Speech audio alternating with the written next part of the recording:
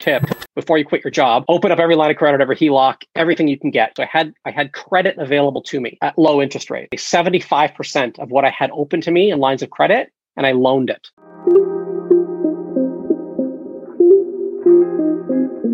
Welcome to the Golden Nuggets of Real Estate Investing, a podcast dedicated to helping you achieve financial freedom through real estate. We'll be discussing the most important lessons, or better known as the Golden Nuggets of Real Estate Investing, entrepreneurship, and personal finance with new and experienced investors to help you get into real estate investing or scale up your portfolio. So make sure to tune in. What's going on, everyone? It's Ross Nadai. I'm a real estate agent, an investor, and host of the Real Estate Golden Nuggets podcast. I have an amazing episode full of golden nuggets for you. If you like this podcast and gotten any value out of it, please share this far and wide to reach as many people as possible. If you are listening on Apple Podcasts, please leave me a 5-star review. If you're watching on YouTube, leave me a comment, like, subscribe, and hit the notification bell so that you can stay up to date on the most recent episodes. Thank you so much for your support.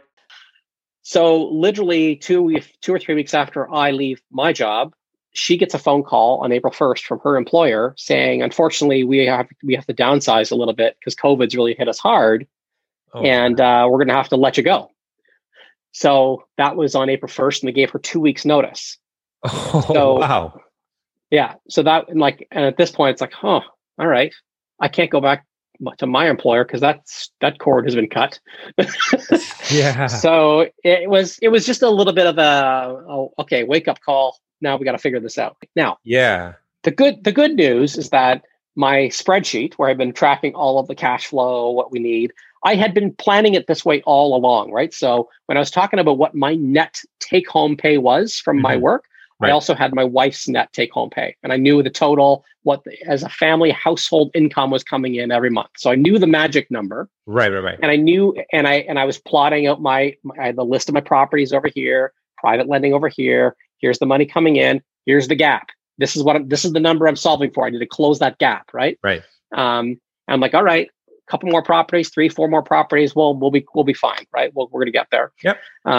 Anyway, so she lost her job, and then what I did is, I kind of sprung into action. I told you I did some private lending. Yep. Well, I did a little bit of private lending before. When she lost her job, I ramped it up. So I went and I maxed out. I shouldn't say maxed out.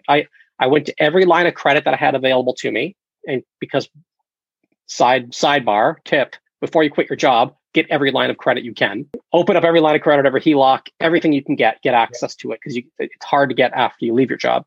Right. So I had that ready to go. So I had credit available to me at low interest rates. So I quickly went to about, I want to say 75% of what I had open to me in lines of credit, and I loaned it. I loaned it out. Wow. So making a minor interest payment on those loans, some are like 3.1%. Now they've gone lower since the interest rates dropped since then. Yeah. So a little bit of an interest payment, but a healthy return every single month on private lending, right? And I use that as kind of my last lever to close that gap to get us to the income we needed to go, okay, we can breathe now. Like, we don't have to panic here. We don't have to go hunting for jobs tomorrow. Yeah. We're gonna double down on this little journey that we're on here. So that's what we did. And so that's how we've been running ever since essentially April 15th, when she lost her job. And we've been off to the races. So, and then, through COVID, we bought 6 properties, I think. Wow. So 3 of them we sold. So there were some flips in there. Yeah. To generate a bit of income along the way. That's right. And a couple more rentals. So we've been kind of just keep it going, right? Like, so yeah. It was, that was the kind of the key, is like, okay, we're not just going to like take our foot off the gas now. Let's, like, now that we have a bit of the flexibility to do what we need to do, let's just give it. What's worst case scenario here? We're going to have to sell a couple properties to live off of. Okay. Then that's what we'll do. But we haven't had to do that. So that's sweet. Yeah. No, wow. That's a very inspirational story. And then that brings me to my point here, Scott, here. So one of the benefits of, working in a full-time job is, the mortgage aspect, right? You can qualify very easily with the A lender, right? So how are you able to manage your properties especially now that you're now, a full-time entrepreneur and you don't have like a corporate job, right? So are you still getting these funds through the banks, or is it private money? How are you funding these deals? So I'm generally using private money to buy. And I've been doing that, by the way, even the last few deals while I still had a job, just because I like the flexibility to go fast and not have to jump through the hoops to get the approvals. So what I was doing prior to leaving my job, I was buying with private money. And then when I did the refinance after the renovation was done, that's when I would bring in the A lender and put the nice cheap mortgage on it, right? Right. So I already become very comfortable with using private lender, paying 8% or whatever on a mortgage. So I've continued to do that. Now, obviously, I can't at the end of a project go and do a nice, 1.8% mortgage with TD Bank or Scotia Bank anymore. That they'll laugh me out of the room. So what I've been doing is I've been holding on to the private money a little bit longer. So, and like in some of these situations, if I can make it work, even when I'm holding a private mortgage, okay, and I'm holding it for, let's say, a year now, and if the cash flow that I'm getting from the property will pay the private mortgage and the insurance and the property tax, doesn't leave me much left over after that. Well, then I feel like, okay, at least I have an option here, right? I can hold this property. It's expensive, right, and I'm going to continue to look for other options where I can refinance at a lower rate. So I recently started down a path of a qualification process for B lenders. So I've got one property coming up for refi in Hamilton in about a month. Okay. And so that one is the plan on that one is that we're going to refinance it with a B lender. Now, a B lender right now, we might be pushing 3.5%, 4% interest rate, right, which is still very effective, right? Mm-hmm. So I'm happy to pay those kinds of rates if I can get them. I can cash flow if I can get a 4% rate. The other option is I can always bring in a partner, right? A JV partner. Now, I tend not to do a lot of JVs. I've got a couple of them I've done along the way. Mm-hmm. I'm not opposed to doing them though, and sometimes it is the right option, right? Where like I am doing one right now where I've got a partner that approached me that wants to do something. We found a property and he's already going through the qualification for an A lender. So that's going to be an option that we're going to hold together for the long run, and it'll be a good cash flowing product or asset.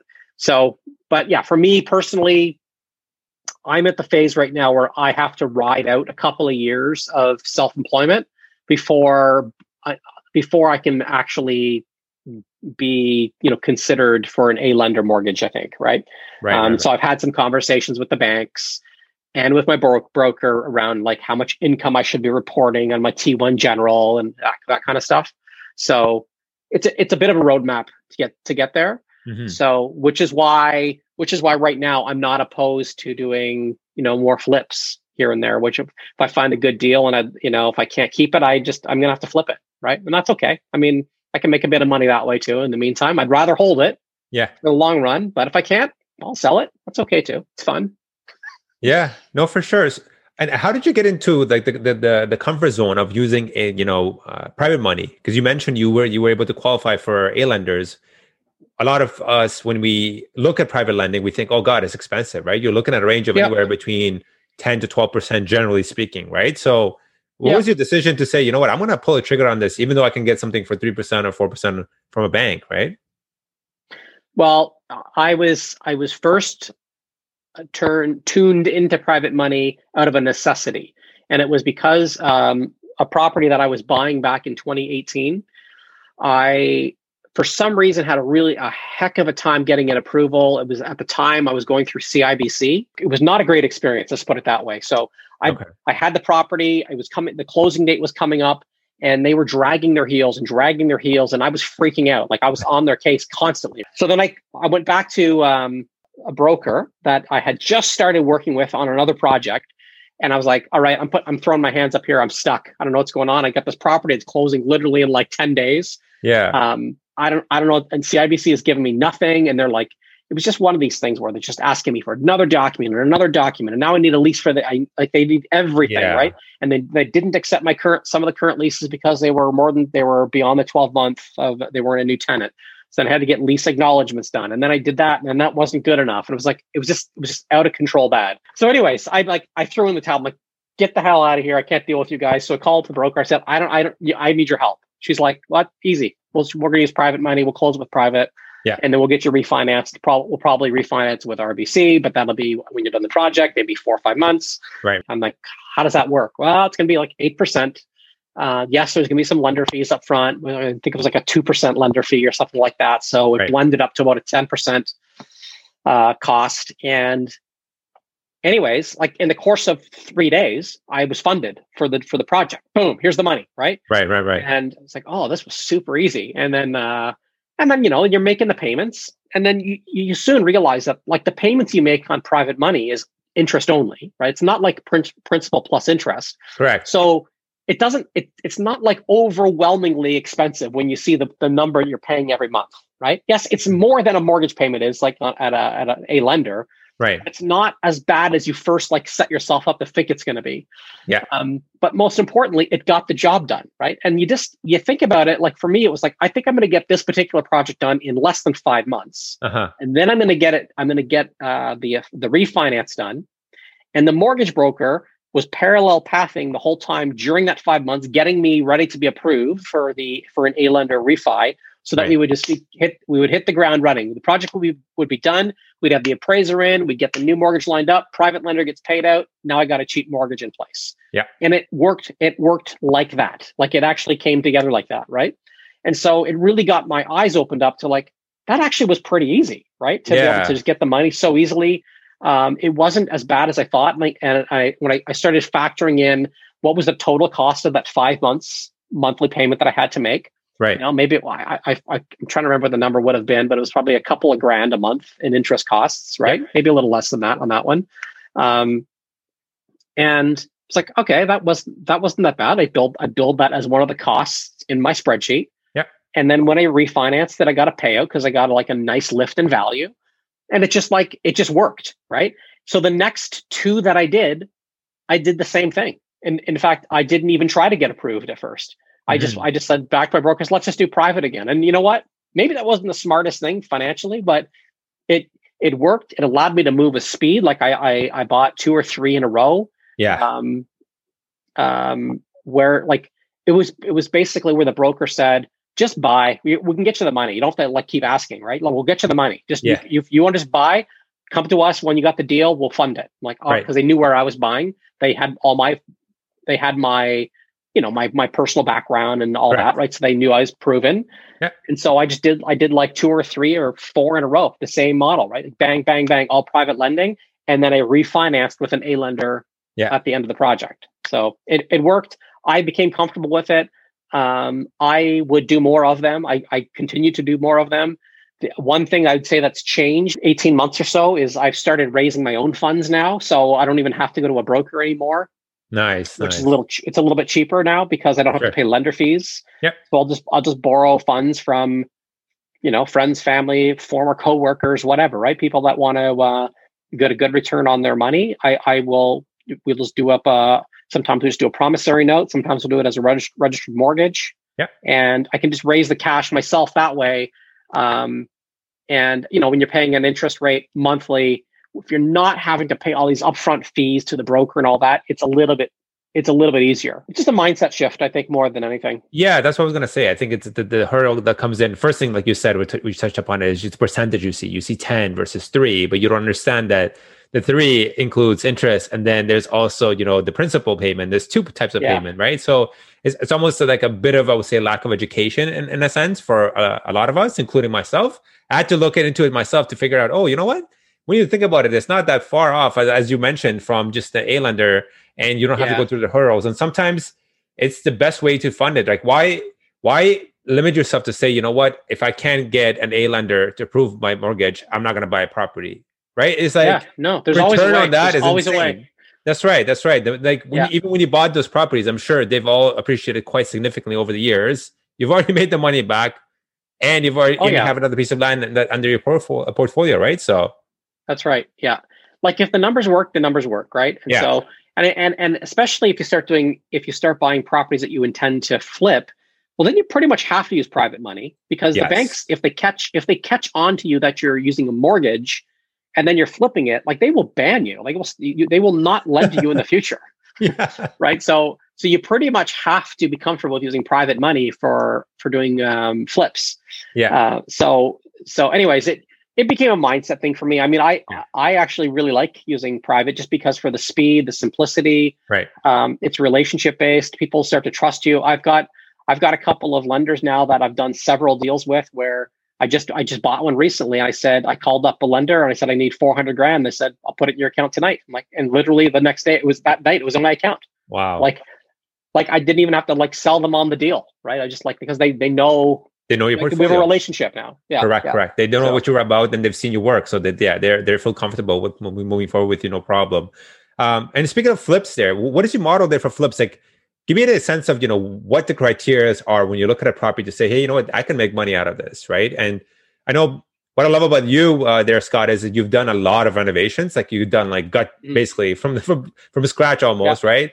So you have a lot of experience now. You understand, if I put a roof, it's going to cost me this much. If I put if I make this adjustment, it's going to cost me this much. So talk me through how the flipping model works, and what is the minimum margins you look for when you're looking at a property.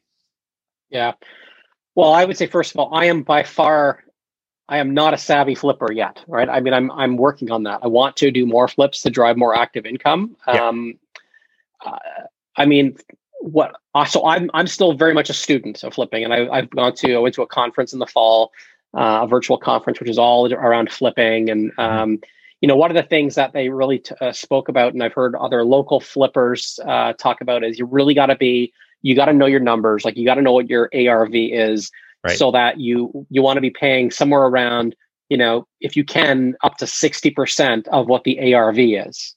So that's a pretty discounted price if you can find it, right? Right. So so 60% of ARV, because that way you've got quite a bit of buffer in there, because when you flip, there's always risk that like the market can go sideways on you, right, if you're not careful. So like, especially now in this market that we're in, like it's bananas, as you know. Yeah.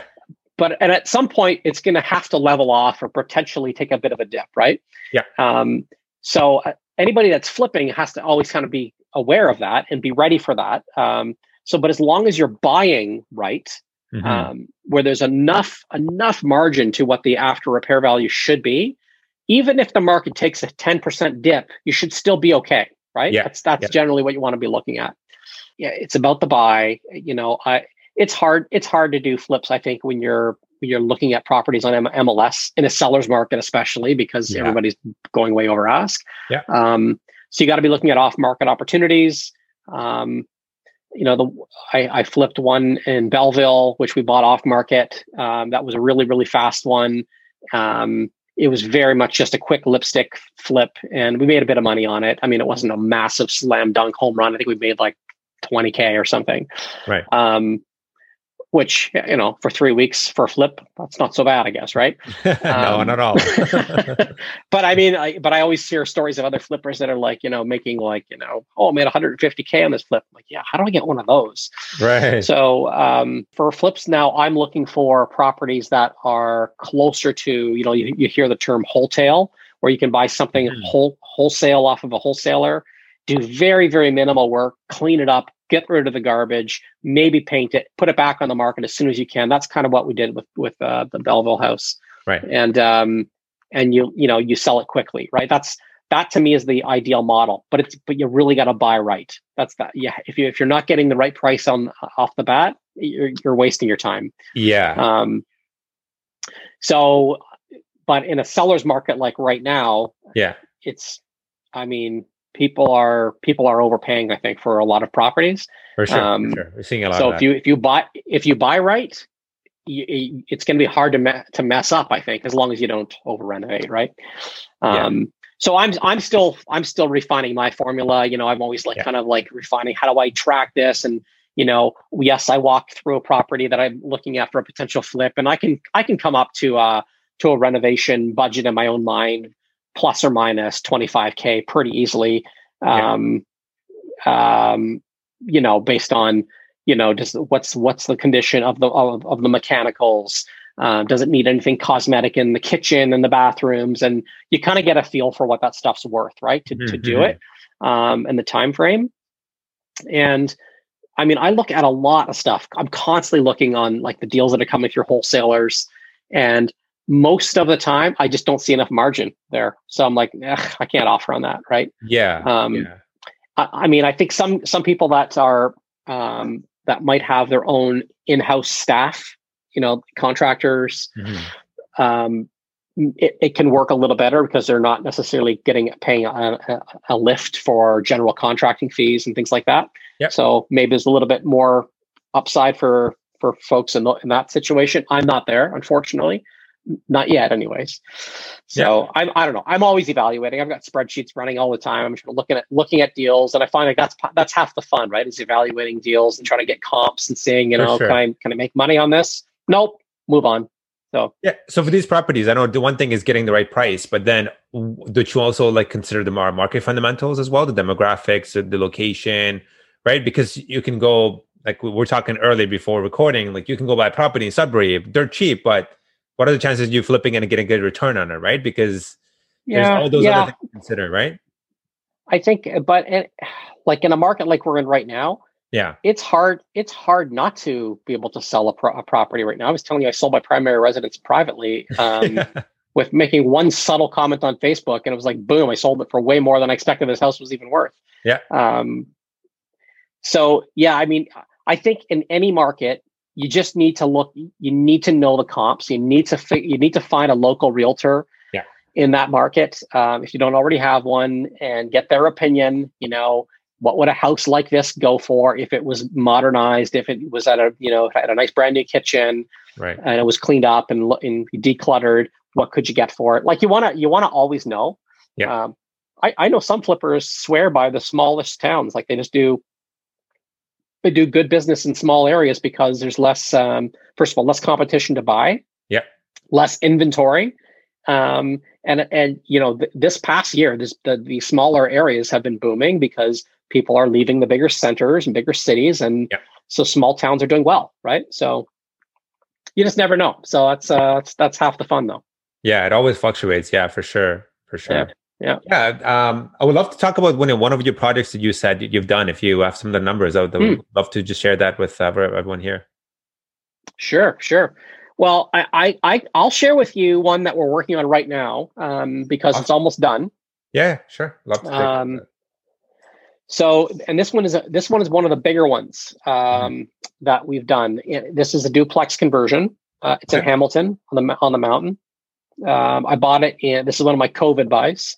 Okay. So I bought this from a wholesaler in 2020. I paid $530 for this house. Okay. Now, like every house that I buy, I always have this I overpaid moment. Every time I buy a house, I'm like, what have I done? Yeah.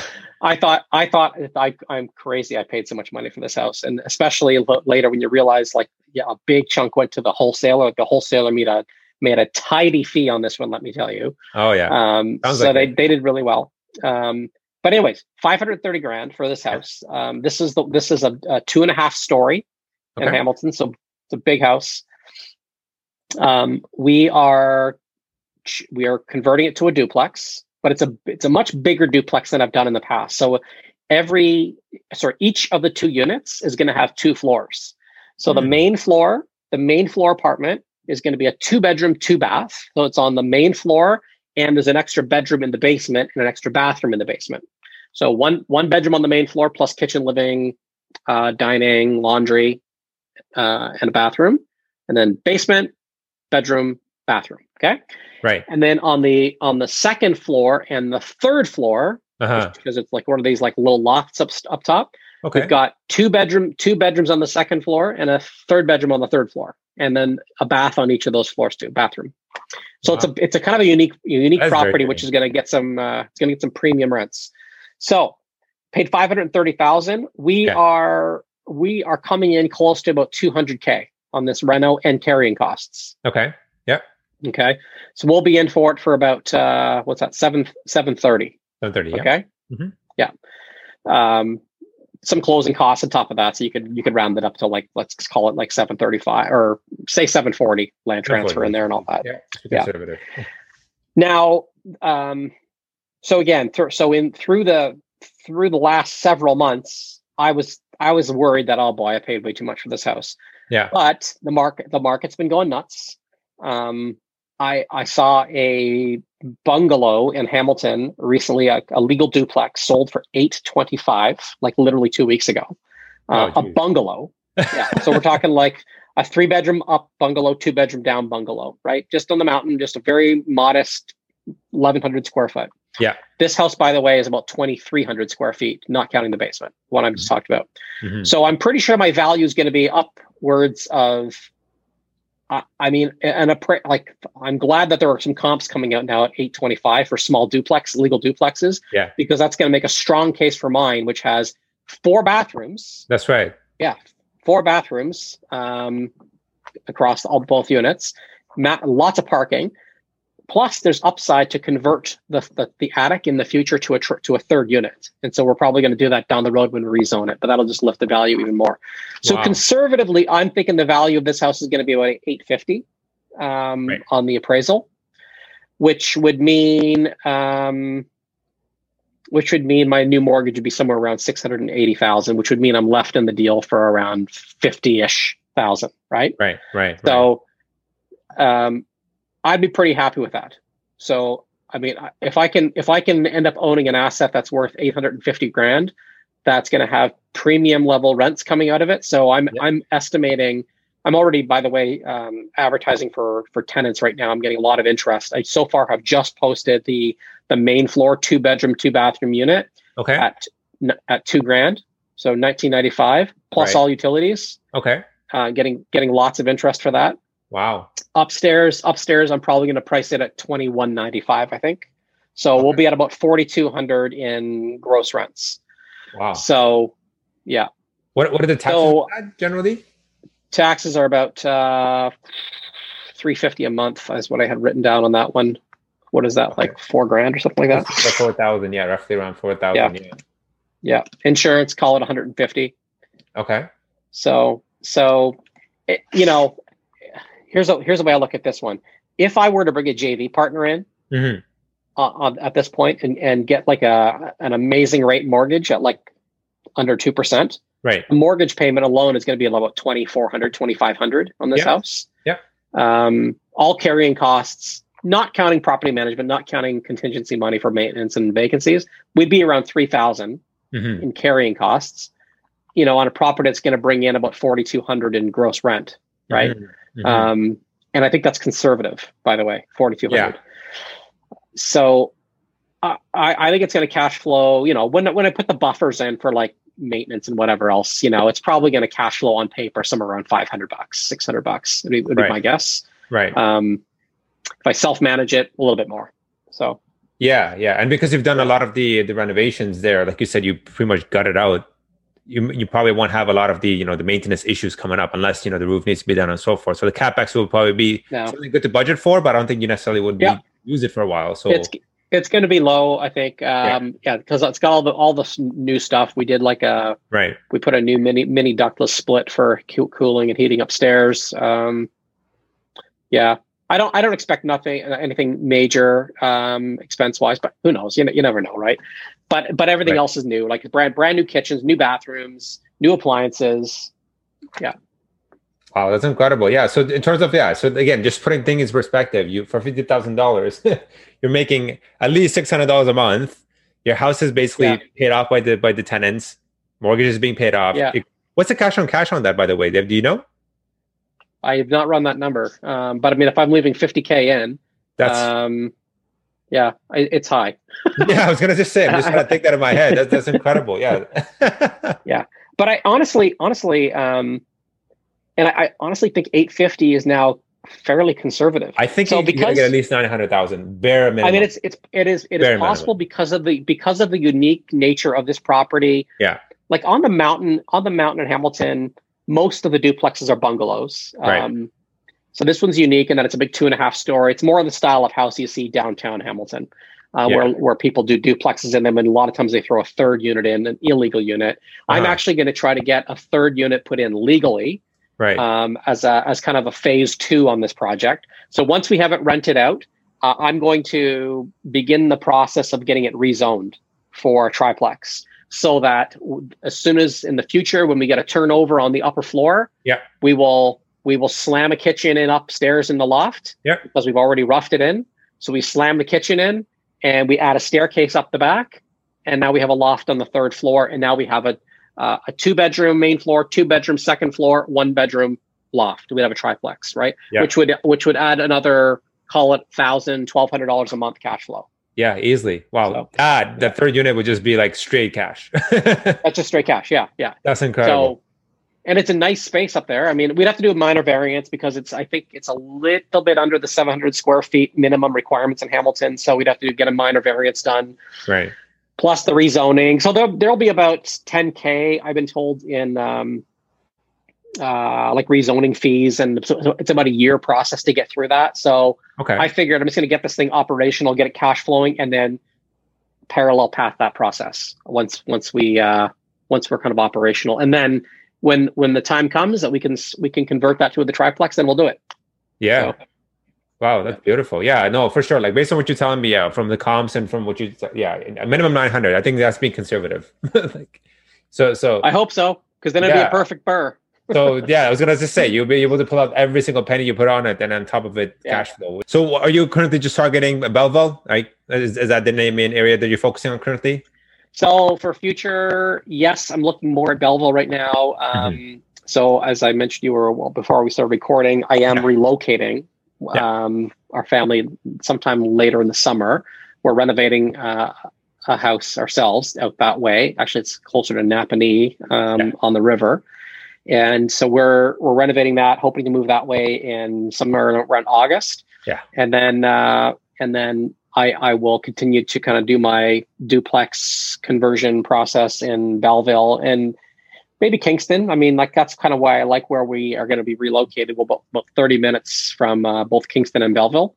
Yeah, no, so great location. So we flipped to a house in Belleville in December and just bought a bungalow off market, like literally this month. Going to be there this week actually to meet up with the designer. So we're going to start that process now. But I've been putting in quite a few offers in Belleville, but like other markets, it's just very hot. A lot of people buying in Belleville right now too. So I'm going to start looking for more off market. When you go to a new market, right? How are you sourcing these contractors? How are you sourcing or building your team?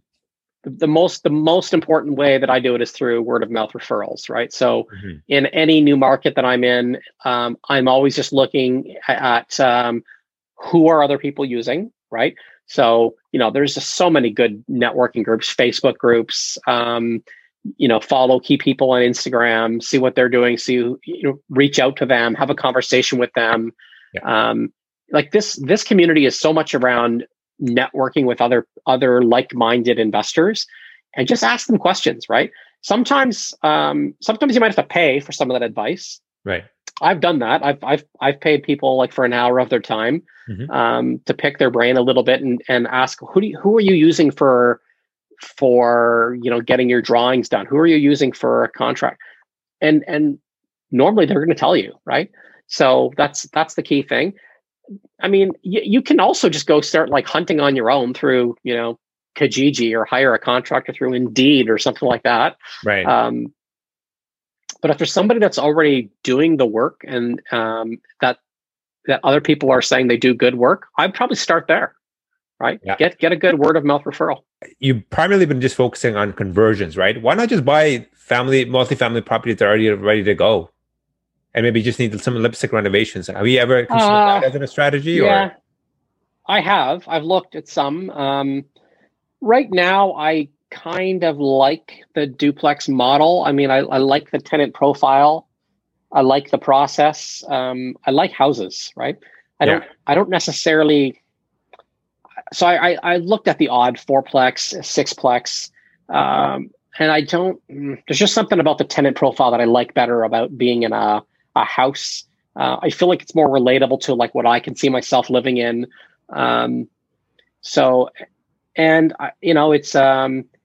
it's pretty low maintenance working with that type of tenant with the property. So for now, I feel like I'm going to continue doing that model because it's kind of keep repeating the process. It's boring. Right. It works. Maybe at some point I will buy myself a 12-plex or a 24-plex. I don't know. But right now I don't really have aspirations to do so, if I'm being honest. Yeah. Because I'm noticing that, especially as people are progressing and the portfolio gets bigger, they are now leaning more towards bigger and bigger properties because, They'd rather have one roof versus 12 roofs, right? Just as a saying goes. It is true, right? Because you do increase your cash flow. And especially in your case, I'm not sure if it was going to work in favor or against. I think it works in your favor because it's a commercial policy, right? It's going to be a commercial lending. So that is the only reason why I've started looking into it now is because it is a lot easier. That's right. It's not easy, but it's possible to get a mortgage, right? Even in my current state of employment, because they look at the asset, not just me as the borrower, right? That's right. So, but that's not to say you can't still do things like that. Like you can get commercial mortgages as a blanket across multiple duplexes, right? So you could package up, let's say 3 duplexes and go to a commercial lender and say, I have, 6 doors here that I'm looking for commercial financing on. And so that's also a possibility. And I might go down that path at some point. Right now, I really haven't had the need to.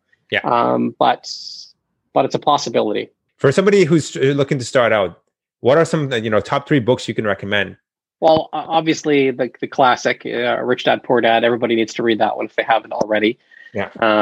Like there is no better book that I've read, at least, that kind of was just so clearly written and just kind of made everything like, this makes sense to me.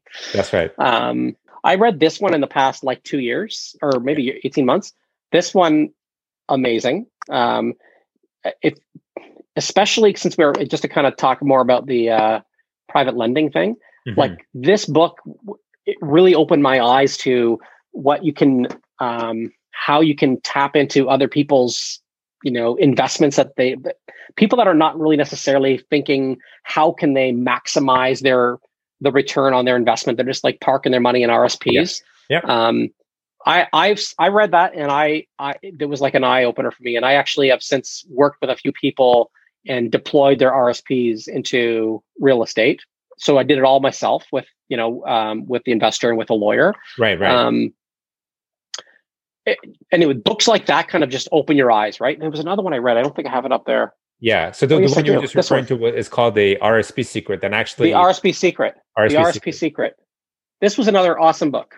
Getting the money. Hey. By Susan Lassiter Lyons. So this just talks about how raising private money, right? So remember I told you about I started raising my own kind of capital. Like that's again a very clear, simple way to think about it.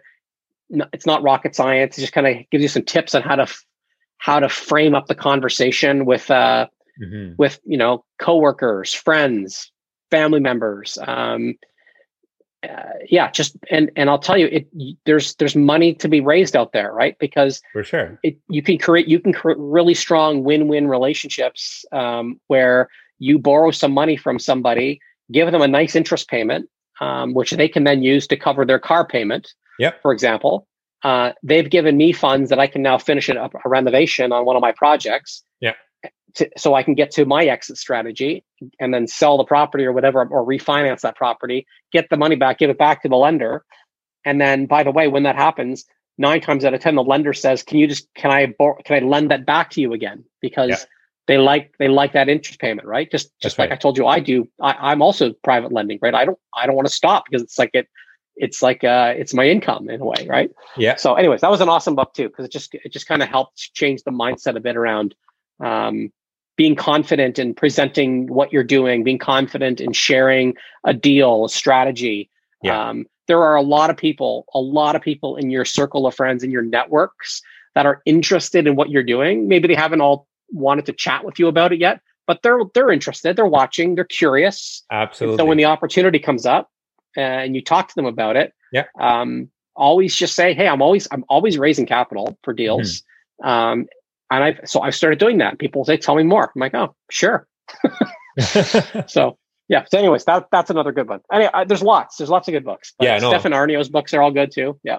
That's fantastic. No, those are good tips. Yeah, we'd love to learn those as well. Yeah, because one of the things all of hurdles we run into is running out of money, right? So you have to get to the point where, like you said, either go JV partner or raising capital funds or going private lending. So there's definitely, let's put it this way, you find a deal, the money's there. There's all sorts of ways you can get the money. Finding a deal is the toughest part. Find a deal, you'll get the money, one way or another. Yeah. I totally agree with that. I mean, to me, the most challenging thing I have right now is finding deals. Right. Money is available, and like I said earlier, around the broker, basically telling me you can buy what you want. We'll fund it for you. Because we know you're kind of looking in the right areas. We like the fundamentals. So there's money. It's like, how do you find the deals? That's the challenge, right? So anyways, that's a whole other podcast. Yeah, no, for sure. And then if you could travel anywhere, I know obviously you can't travel now, but hopefully when COVID lifts, if you could go anywhere, where would it be, Scott, and why? Oh man. I'm going to say nothing too crazy and exotic. Turks and Caicos. And I have been there once about a year ago. Yeah. 2 years ago we went. And it was phenomenal. I desperately want to go back. It's just such a great island, just chill beaches. It's not like a crazy resort environment. Just awesome. So, there are other places of course I want to travel to, but right now just being cooped up for so long and not being able to get out this winter, that's just on my mind. Absolutely. We'd love to get some sun on your skin and feel the nice sandy beach. Yeah, absolutely. I'm with you on that one. Exactly. Yeah, man. Yeah. And then if there's one piece of advice you could give somebody, whether it's somebody who's already a real estate investor or someone looking into getting into the, investing, what would that be? One piece of advice? I always just say it's don't be afraid to just get in and give it a try, to learn. It's like do something, right? If you've made a conscious decision that you want to start taking some action and doing something, then don't worry too much about making a massive mistake. Just take an action. And that could just be what's the next step for you? Maybe you have to get pre-approved for a mortgage. Maybe you need to attend a real estate meetup. Do something to kind of get your creativity, those juices flowing. Absolutely. Because it's really easy to fall into a trap of doing nothing. And thinking about it a lot. Yeah. So do something and don't be afraid to fail. Because real estate's forgiving. You can usually figure out an exit strategy. Just don't. Just talk to people. Don't make a stupid purchase. Don't overpay for. But even if you do, it had to be said. Even if you do, you can get out of it, right? I did buy one property that I regretted a little bit. I always felt like I paid too much for it, and that's the one I mentioned earlier. It was the non-legal duplex that I had. Right. I still made money on it at the end of the day when I sold it. Yeah. But it was one that I paid. It was at the top of the market when I bought it. Mm-hmm. And the market then kind of flattened out a bit. I was around the 2017, 2018 spike that we saw, and then it kind of leveled. But you know what? I still did fine, right? And I learned a lot from that house, and and I still made money at the end of the day. So as long as you can weather the storm, real estate will make you money at the end of the day, right? It's a matter of how can you hold on to it. And in your case, right, it paid off, right? The market picked back up, but that's what I love about real estate. You're absolutely right. It's very forgiving, and especially because you have so many exit strategies. I would say for majority of us, whenever you purchase a property, there's so many things you could do: short-term rentals, long-term rentals, buy and hold, flip, wholesaling, sell it privately, wholesale, whatever you want. There's so many avenues you can take. So definitely take action. Still read the book, still listen to the podcast, but do that while you're doing something along, just to advance the projects forward. So for folks that want to connect with you, Scott, how could they connect with you? I would say Instagram and or Facebook, both places. You can just look up my name, Scott Zandbergen, and you'll find me on either platform. I try to share, a little bit about what I'm up to and projects and whatever else. But feel free to connect with me there, DM me. Always happy to have a chat. Yeah, definitely. We'll definitely put all your handles in the show notes for folks that want to connect with you. But thank you so much, Scott. This has been wonderful. We've been trying to connect for some time, and I'm glad you found some time in your calendar. So this has been awesome, and I'm sure listeners got a lot of golden nuggets out of it. So really appreciate your time today. Thanks for having me on. Thank you so much for tuning into today's episode. I hope you were able to get some great golden nuggets out of it. The kindest thing that you could do is share this podcast across all social media to help as many people as possible.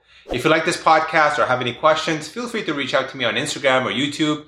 Thanks so much. I'll see you in the next episode. Remember, financial freedom is just a few properties away.